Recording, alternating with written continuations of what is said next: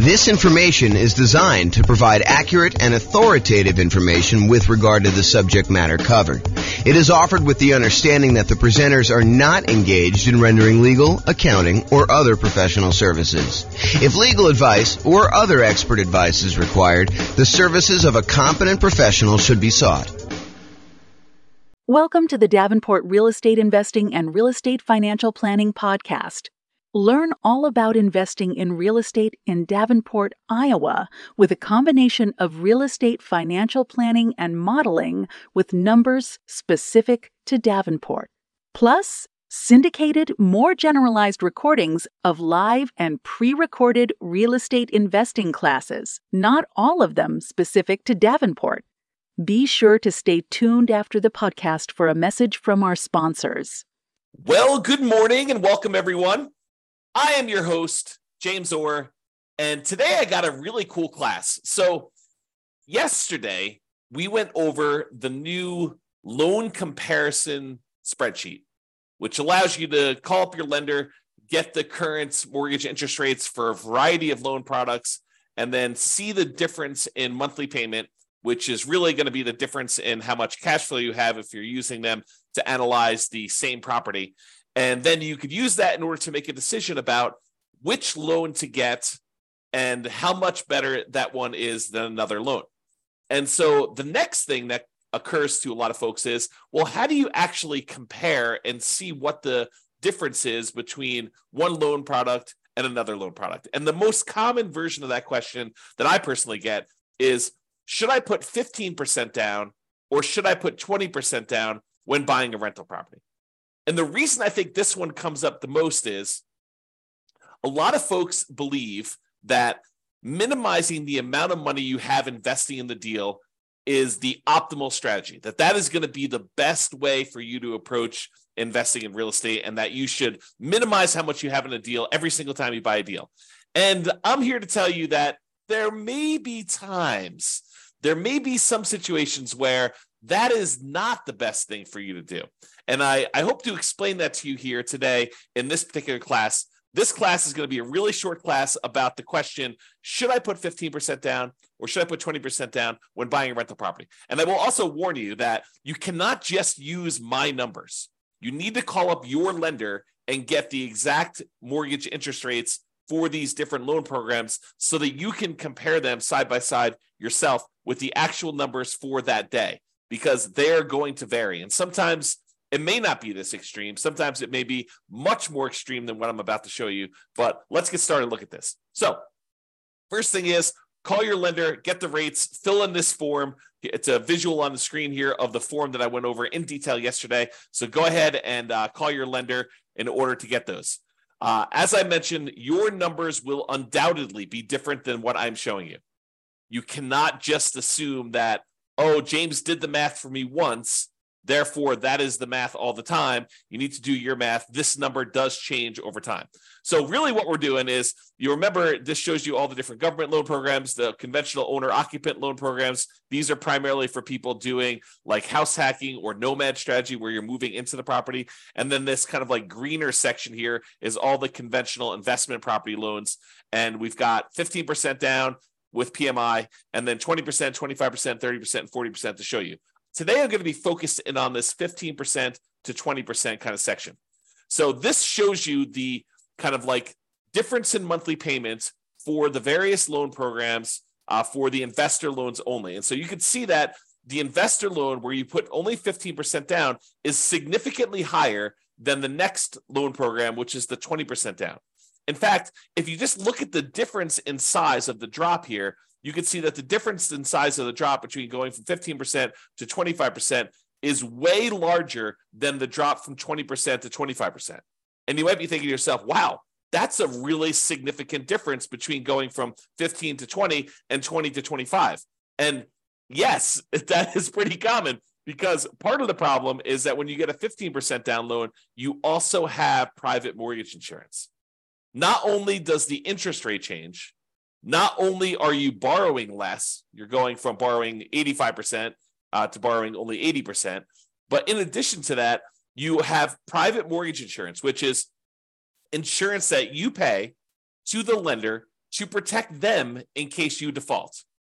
The lender's basically saying this, look, I would really prefer if you put 20% down if you got a loan. And you're like, but I don't want to put 20% down. They're like, okay, I'll tell you what. I'm willing to work with you on this. However, my concern is if for some reason something happens to you or something happens to the property and you stop paying on this mortgage, I might actually lose money or not be able to get all of my money back if I have to wait a few months for you to determine that you're not paying, then start foreclosure proceedings, hire an attorney, and maybe your tenant's not taking care of the property, and maybe I need to do a little bit of work on the property once I get it back, and then I need to go sell the property, and I need to pay a real estate agent, 4, 5, 6, 7, 8% in order to have them market the property and get the thing sold. And I have some holding costs while I'm waiting to do the foreclosure, and then also to foreclose on the property and get the property back, and then do the fix up I need to do in order to get the property ready to sell. And then the time period when I'm got the property marketed and the time it takes the property to sell. So I've got a lot of time and money and effort kind of tied up into this deal. And I want to make sure that I will get all of my money back in case you default and you stop paying on your mortgage and I need to foreclose. So I'll tell you what I'm willing to do. If you were to put 20% down, I feel as though that's a big enough cushion where I'm very likely, if all this stuff goes to poop and I need to foreclose on you, that I will get my money back. There's a possibility I'll lose some money, but the chances are pretty good that I will get my money back. However, if you want to only put 15% down, this is what we'll do. If you go pay this third-party insurance company that will insure me in case you default, and they will make up the difference, they'll make me whole for that amount that I'm short, then I will actually make you the loan with you putting 15% down. And so they say, you pay this third-party insurance company, you're paying them, you're going to pay them a fee to protect me. And that's what PMI is. If you put 20% down, you don't have private mortgage insurance, PMI. If you put less than 20% down, the lender's like, hey, look, I'm willing to make you this higher risk loan, but I want you to protect me in the process, okay? And so that's one of the things that's going on here. Let's look at the payment difference. I've just zoomed in on that loan comparison spreadsheet, and I'm just looking at the 15% down and the 20% column. It tells you the amount you put down, the amount of the loan that you're getting, the difference between those two. There's also a note in here about how many points there were. When I called up, there were actually points to get these rates. But here is the actual interest rate difference. So the interest rate difference between 15 and 20, the day that I called, which is not normal, I think that usually it's a little bit larger than this, but the day I called was only 1/8 of a point difference, which you may see it to be 1/8 of a point. You may see it to be the same. You may see it to be more than 1/8 of a point. In addition to that, there's also PMI on this 15% down loan, which is what we just talked about. So the overall effective interest rate difference is 7.22 versus 6.625. And again, when you call your lender, these will be different for you. You cannot use my numbers, all right?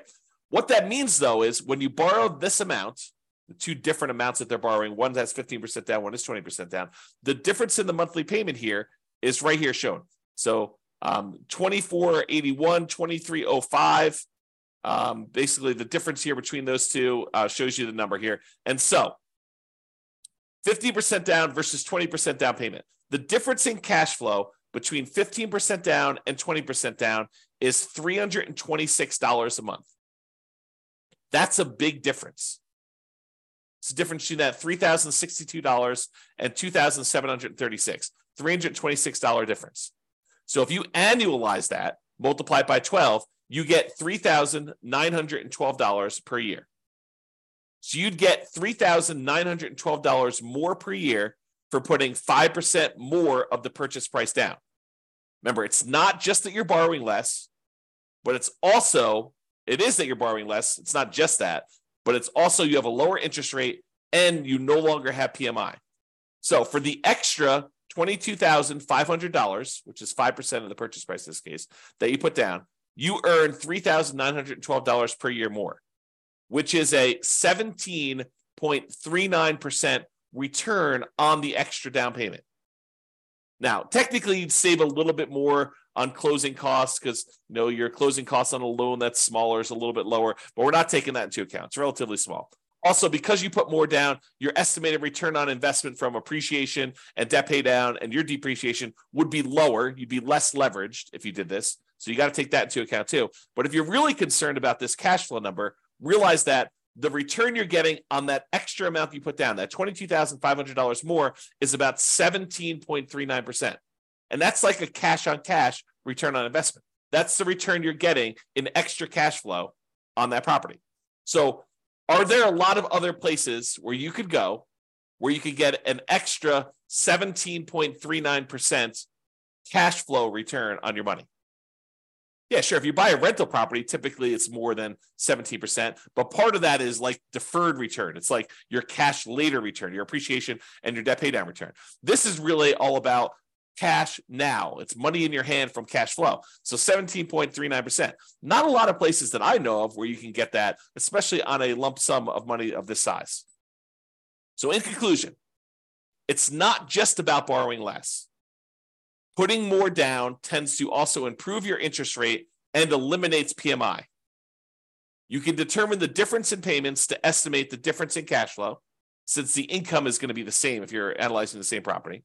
Then you divide that difference in annual cash flow by any extra you had to put down to estimate the extra return in cash flow that you're earning on that extra down payment.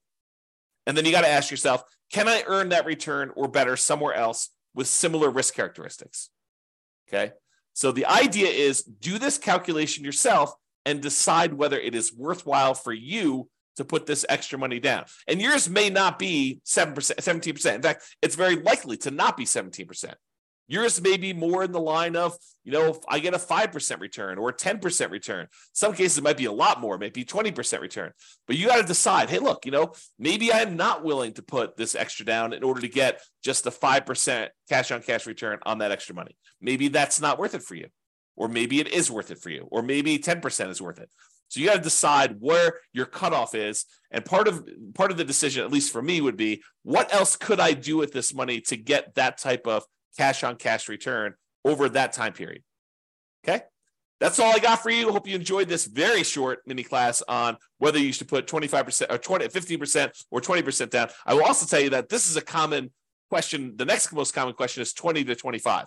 And I think most people don't even ask me about that one. I have to show them why it's advantageous for them to sometimes go from 20 to 25 because the interest rate bump between those two is usually pretty significant. So same thing applies, though, if you're thinking about 20 or 25%, is you run the math and say, this is what my payment is at 20, this is what it is at 25%, this is how much extra I had to put down, and figure out what the difference is, figure out what the return is on that extra 5% down to see if it's worthwhile for you. That's all I got for you. This has been James Orr. Have a great day. Bye-bye, everybody. With home prices up, mortgage interest rates up, and rents up, but not quite enough to counteract the higher prices and interest rates, cash flow on rental properties in Davenport is harder than ever. Book a call with the Real Estate Financial Planner to apply our proprietary 88 strategies to improve cash flow on your rentals. See the show notes for a link to schedule your call and improve your cash flow today. If you're a real estate agent, lender, or professional in Davenport that wants to help our real estate investor listeners, consider reaching out to learn about collaboration opportunities with this podcast. We'd love to add more value to our listeners by having you assist our investors buy, sell, and finance their real estate investments. See the show notes to schedule a call to discuss collaboration opportunities.